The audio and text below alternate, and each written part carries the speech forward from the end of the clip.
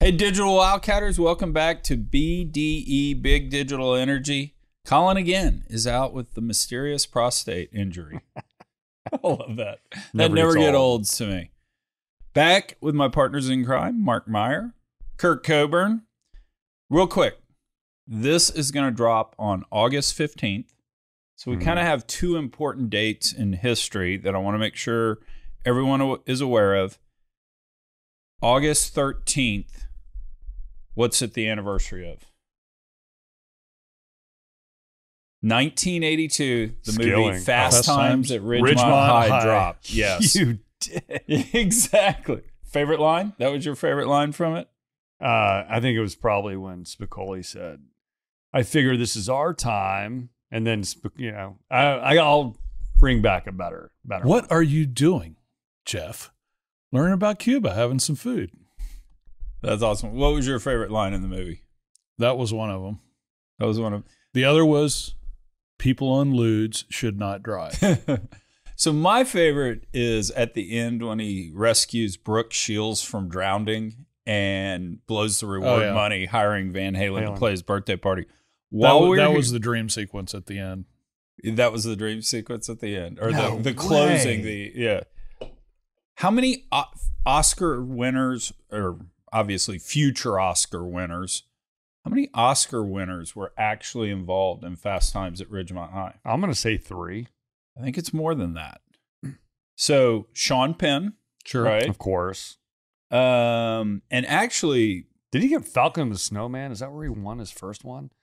Random movie, but I thought it was Milk that he won his first one, but who maybe cares? I think that's anyway, right. Yeah, Sean Penn.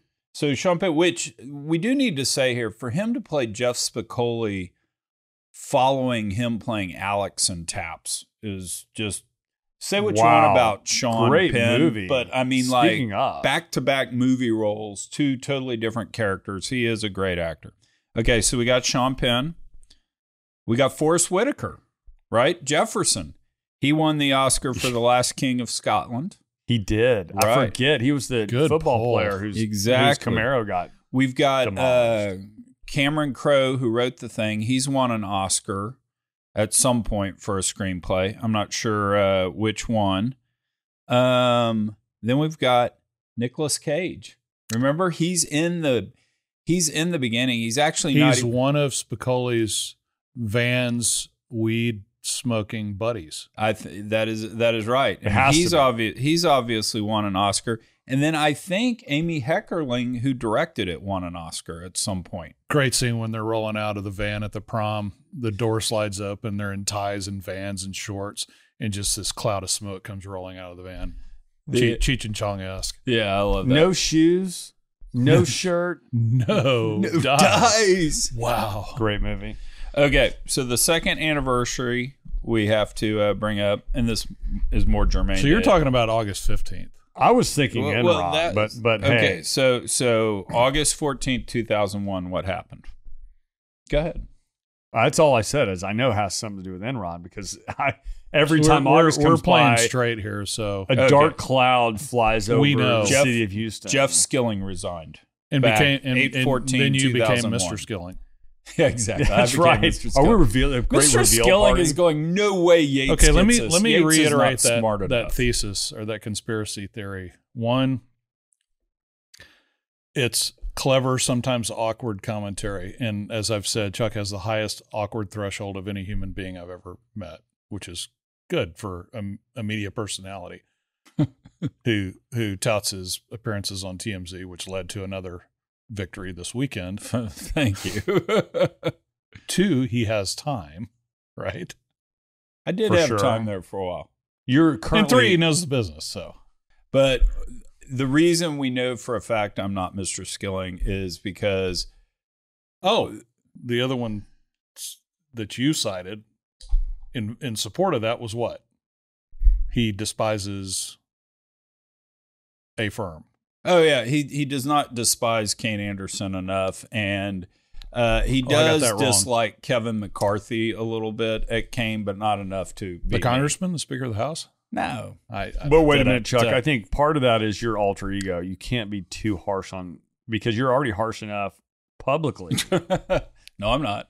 The non-disparagement agreement says I do.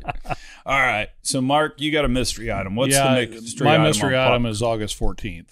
So we're kind of playing with the 13th, 14th, 15th here. Is that right? So go ahead. Today is Pakistan Independence Day. Really? I lived in Karachi for a couple of years. And then when I was in the States on the buy side, the analyst that worked for me, her birthday was on 8/14. I always wished her a happy Pakistan Independence Day. Nice. I like that. I'll go one more while we're doing this because it's more appropriate this week. Do you know what August 16th is? First day of school? It is the day Pete Best got fired as the Beatles drummer and replaced By Clarence. exactly replaced by Ringo Starr. And it's always very awkward because one, who would want to sit next to that guy in the pub? You know, you can have a shittier day. Pete Best had a shittier day than any of us have had. That being said, it's always awkward because on August 15th, Ringo Starr always tweets out, "Today is the day John and Paul asked me to join the Beatles."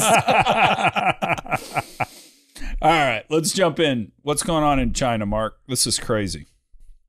Well, Reuters and The Guardian had a little more detail, but just a headline about, we're worried now about demand, and it's related to crude maybe faltering here a little bit. I'd say faltering is down at 82 and change that at my last look from, flirting. Still summer, so news stories are pretty slow. Flirting with 85. And this was really sparked by, there's been a lot of discussion that I haven't been able to delve into over the weekend around Chinese banking and liquidity, et cetera.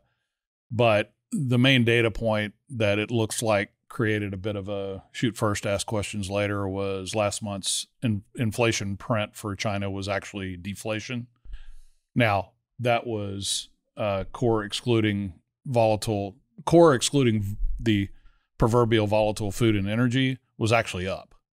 So this was primarily a function based upon digging a little bit to the Guardian commentary around mainly food, driving the month data point on year-over-year deflation.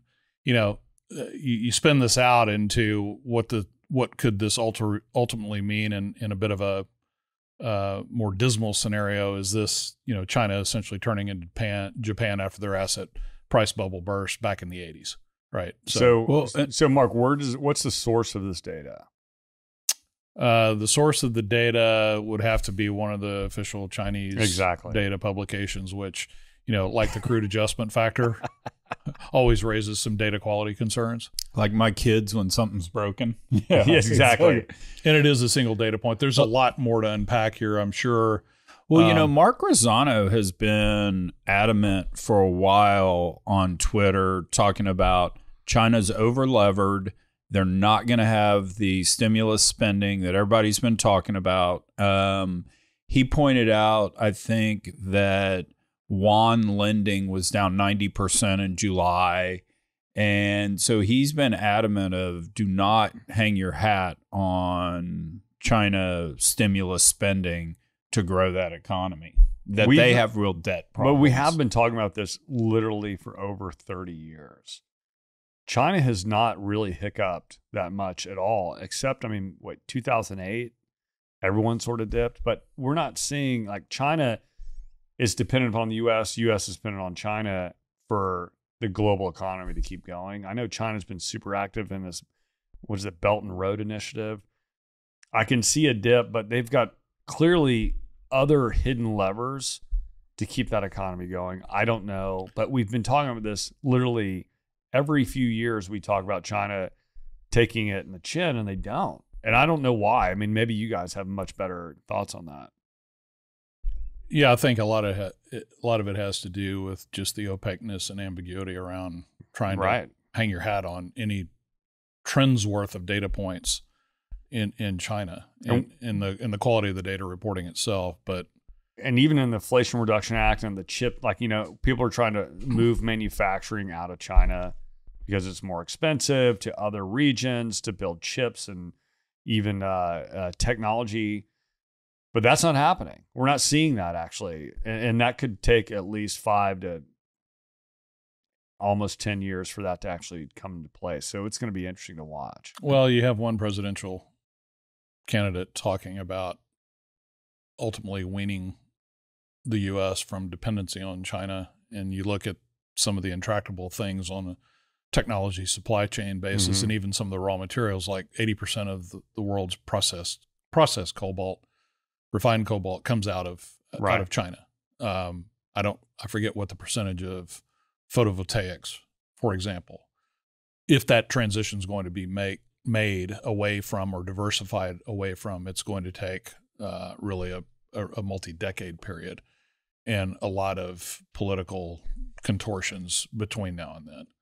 Which is interesting. I know we weren't going there, Chuck, but are we going to talk about sort of Elon Musk's prediction and power price and what's happening? We are next. I would also point out that with all of this potentially profound shift on the demand side, if this does turn into a verifiable trend, there's been a little bit of shoot first, ask questions later, but I just glanced at the XOP. It's down a few tens of basis points. The largest U.S. company down similarly in Exxon, and then, crude's off a couple of bucks relative to kind of contemporary high. I think sorting through some of this stuff, and maybe we're a little bit distracted market-wise by what's going on in Lahaina with. We'll talk about that. Yeah. Yeah. So, yeah. And, the thing, stating the obvious here with an air of discovery, but, the deal with China, I mean, a slight alteration in trajectory is a big freaking number. Oh, yeah. That is true. So that being said, one of my favorite Jerry Seinfeld jokes, and no one ever laughs at this, so I'll just go ahead and tell it to our whole audience and just own it.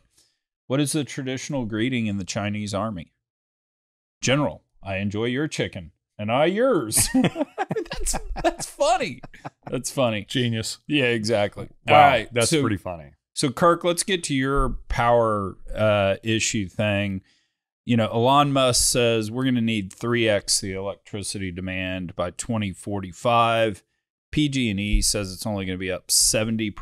McKinsey says it's up 2x by 2045. We're seeing all sorts of rising wait times for connecting to the grids. I think the backlog, I heard the directional of this will be right, but the numbers will be wrong. I think I heard it's gone from 3 years to 8 years. I mean, it's that magnitude of kind of backlog. Well, and we've talked about things up. We've talked about the transformers in particular, right? Yeah, that's right. You can't even find them. Right. But we were saying total clean power installations were down 19% year over year in the first half of 2023. So Elon Musk came out and said that he believes that energy demand will triple by 2045, as discussed. I think in some ways, it's not forecasting, it's planning. I worked for an executive that always said, we don't forecast, we plan. I think he's planning because if you take sort of what's happening in China, if you take that where all the materials are coming from, Elon's saying something on the demand side. He's saying that this tripling of electricity demand is primarily being driven to EV adoption. I think that's real interesting, but the problem is we can't catch up. Like, we're not only 7% of cars sold last year were EVs. I've got a stat on the car side, but there's not enough materials. There's not enough projects being actually green lighted to build out this tripling of demand. So to me, it's maybe Elon's going out on a limb saying, hey, I think McKinsey and PG&E and all these experts are wrong. It's going to be much greater than that. But I'm having a hard time seeing how the math gets there in terms of just actual. Well, my stat, because I had Tim Kramer on the podcast about 3 or 4 weeks ago, and he's created the only ETF out there that or mutual fund that allows you to get direct power price exposure. Right. And his whole point is, buy this and put it in the closet for 10 years and thank me later.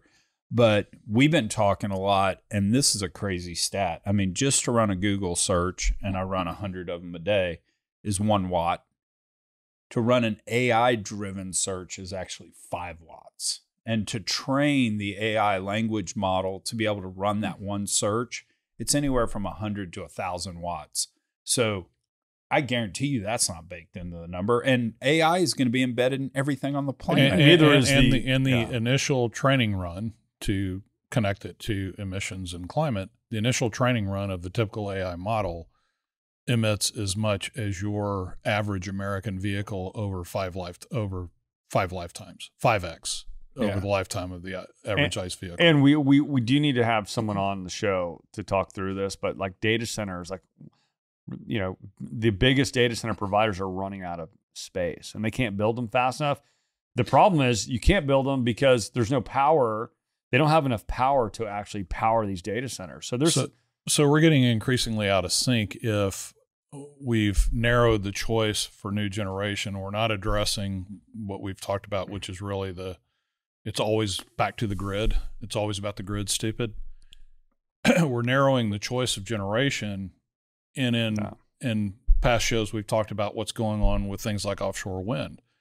Timelines are getting pushed out because of the reset on things like bids, because of, you know, regulatory or tax uncertainty, and more importantly, what's going on with the inflation aspect of all of this build out. So I happen to believe that the numbers that you've cited on the multiplier of electricity demand related strictly to AI are pretty severely Well, that came directly from That's a senior executive, but, one of the largest data center providers. I guess what I'm saying is I'll take the over on that.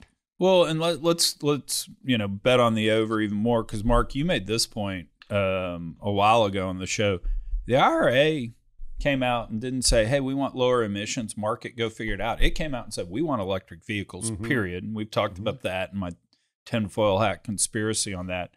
I mean, Bitcoin mining's real. You know, you may not believe it, whatever, but it is real, and it uses a lot of the Xbox. I feel almost like guilty talking about Bitcoin mining without Colin in the room. Yeah, his eyes light up. Yeah, his brain starts mining when we're talking about mining. He had not to go off on a tangent here, but he did have an interesting entrepreneurial idea on the drive up to Oklahoma, where he thought about, you know, using flare gas for Bitcoin. Why don't you co-locate a crematorium? Yeah, right. And I was right. He was asking for names of the business. So the basement of the Brown Palace Hotel in Denver actually housed a crematorium for years, and I kid you not, they made the Melba toast in the crematorium. Oh shit! Whatever the device is that burns people. But that's why the Brown Palace had the best Melba toast forever. It was incredibly crisp because they could get it so hot. I used to make a quarterly trip and stay at the Brown Palace for a long ago board rotation.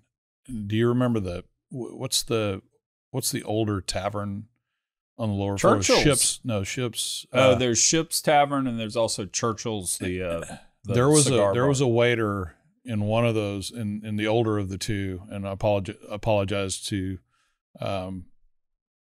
Denver preservationists and historians, but there was a waiter, this was back 10 years ago, who had been working there since 1964, which is... That's a long time. It's longer than all three of us combined have ever held a job. If walls could talk, that's a living talking wall right there. Yeah. So anyway, interesting. So another data point. So I've come off the mountaintop experience from Nantucket down to the valley.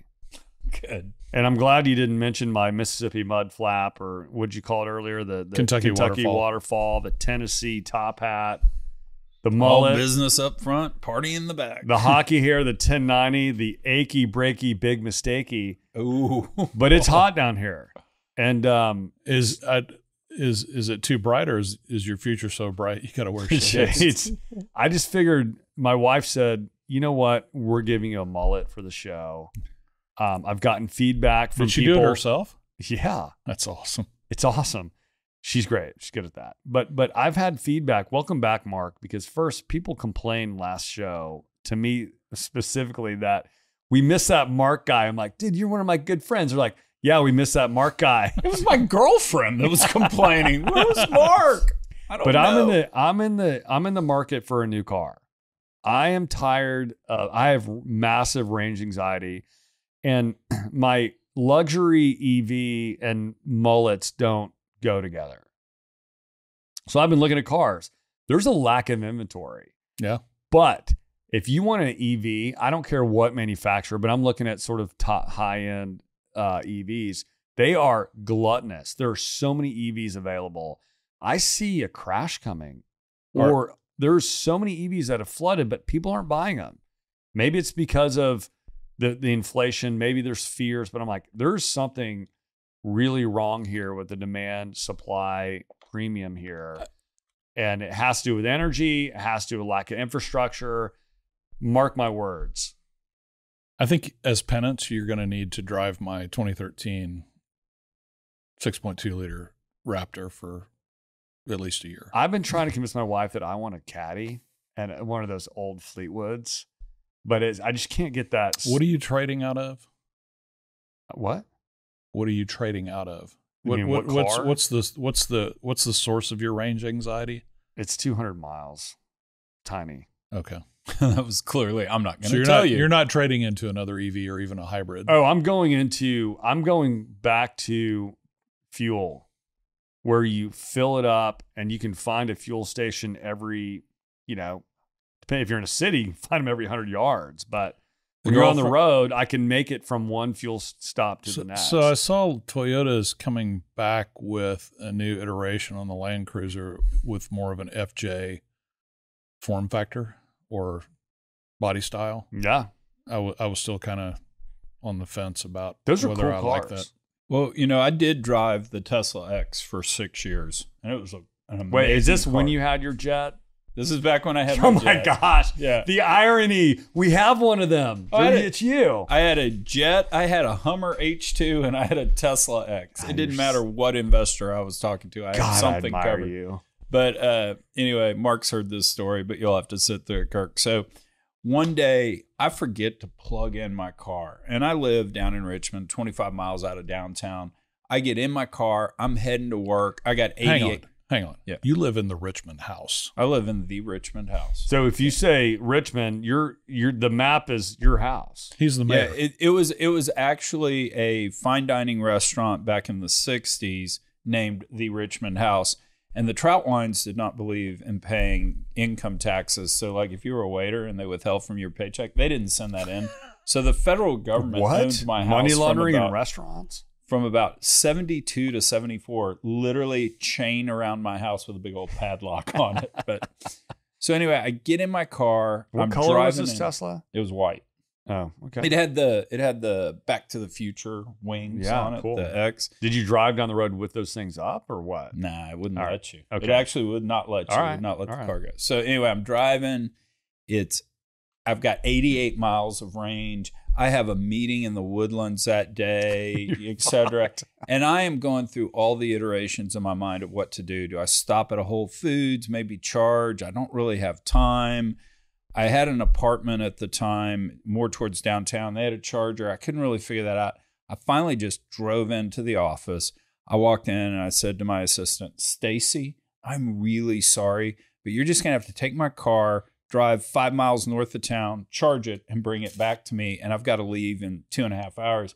And she looked at me and she goes, Chuck, you've officially become a prick.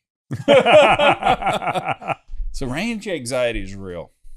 All right. Last item we've got, what's going on in Hawaii? Well, I mean, go ahead. You I mean, serve it up. You see the devastating impact of the Lahaina fires, and this really ties in a bit to our. Which thoughts and prayers for everyone involved in that. Absolutely. In and all there are a seriousness, number. That's horrific. There are a number. I was listening, as I always do, on the way over from my long drive with no range anxiety from the Woodlands. Shane Victorino is a retired MLB player, is a native of Maui and Lahaina, and there are a number of sports figures. I saw an MMA fighter who have set up BJ Penn? No, female. Set up a there's a lot of direct donation type of alternatives. People are on the ground really trying to make things happen. And unfortunately, the last data point I saw, in about 2 to 3%, with only 2 to 3% of the burned buildings searched and confirmed, they've found like 93 people. So it's a devastating situation, and there are multiple avenues set up to provide help. I'm sure they want disaster tourists to stay away, right?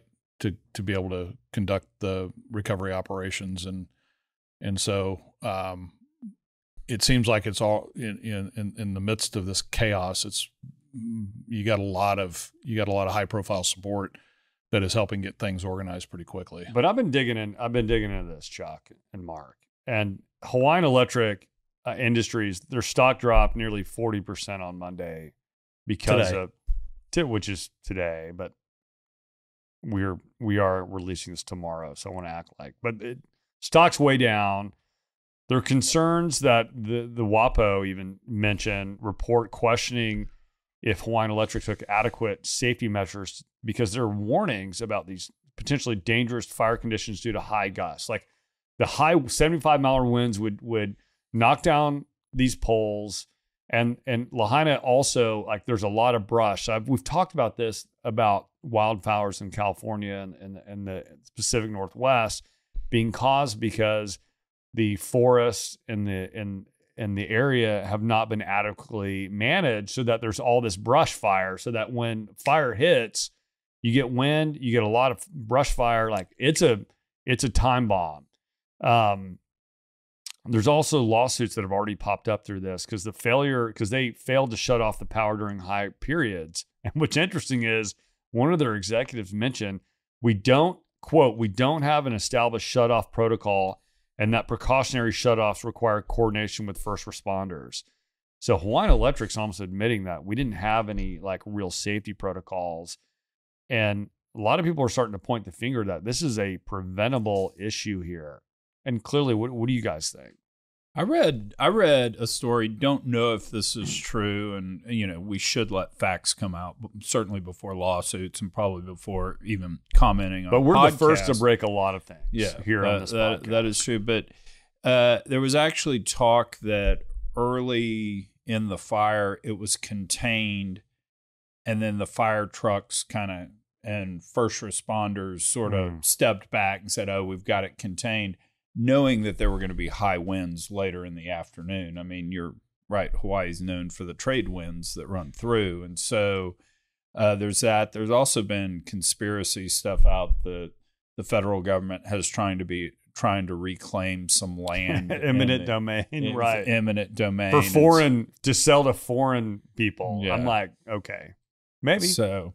So, but we saw this with PG&E in California with brush fires. The same thing. The stocks got beat up in advance of thinking through potential lawsuits, and Mike Umbro has tweeted about this issue of forest management practices and allowing the layers of dead growth to accumulate without any active management, or with minimal active management, which is a big shift from the way things happen. But if I'm a global warming tinfoil hat guy, I'm saying this is the oil and gas industry doing this, because if you think about, if everything is dependent upon the grid, renewables, our power comes from the grid.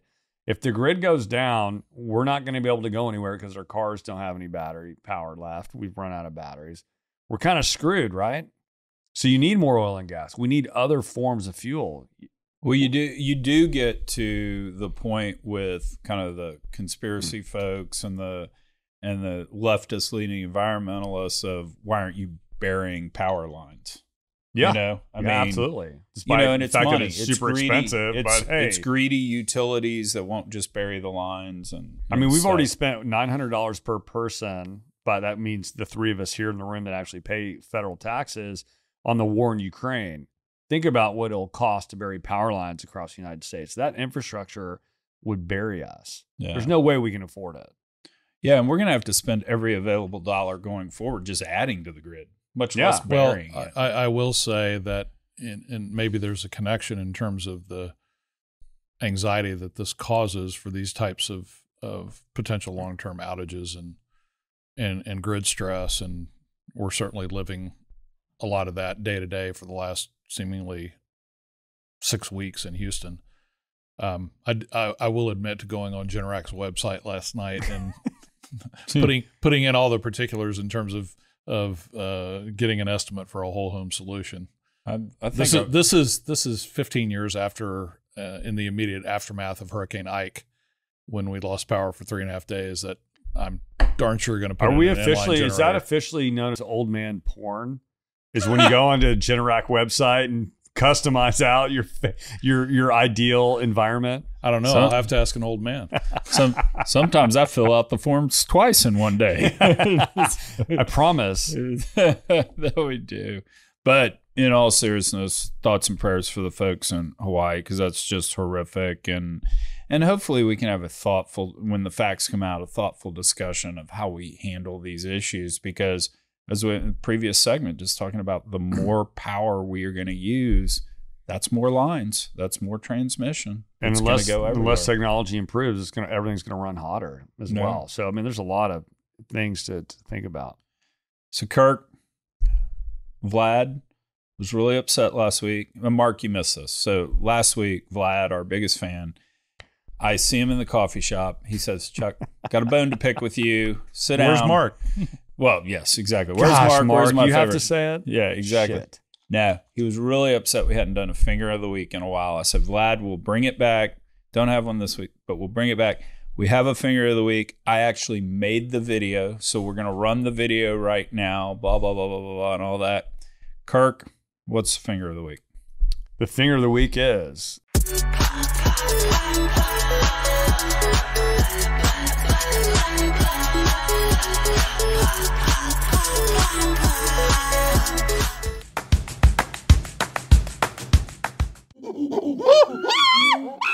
Nestle Toll House cookies have been recalled. And you're like, why could they be recalled? What could possibly be the problem? Is Cookie dough. the cookie dough, because they found wood chips inside of it. And I eat that stuff raw. I mean, I've been known to. Oh, we got stacks of it in the fridge. Yeah. Where does the wood come from? Like, who the hell does that? That's just wrong. Kids eat this. Twitter's awesome because people are like, I love the wood, like extra wood. It's hilarious. There's so much ratios going on right now. It's hilarious. So anyway, screw Nestle. That's just wrong. The Toll House cookie, cutting corners on the Toll House cookie. Where extra filler. It's natural. Horrible. All right, everybody. If you enjoyed this week's show, and I have no idea why you would have, but if you enjoyed this week's show, tell your friends about it, subscribe to it, hit us up on Twitter, LinkedIn, all social media, and join us next week when we'll be back, and we'll see if we can drag Colin back from his prostate injury.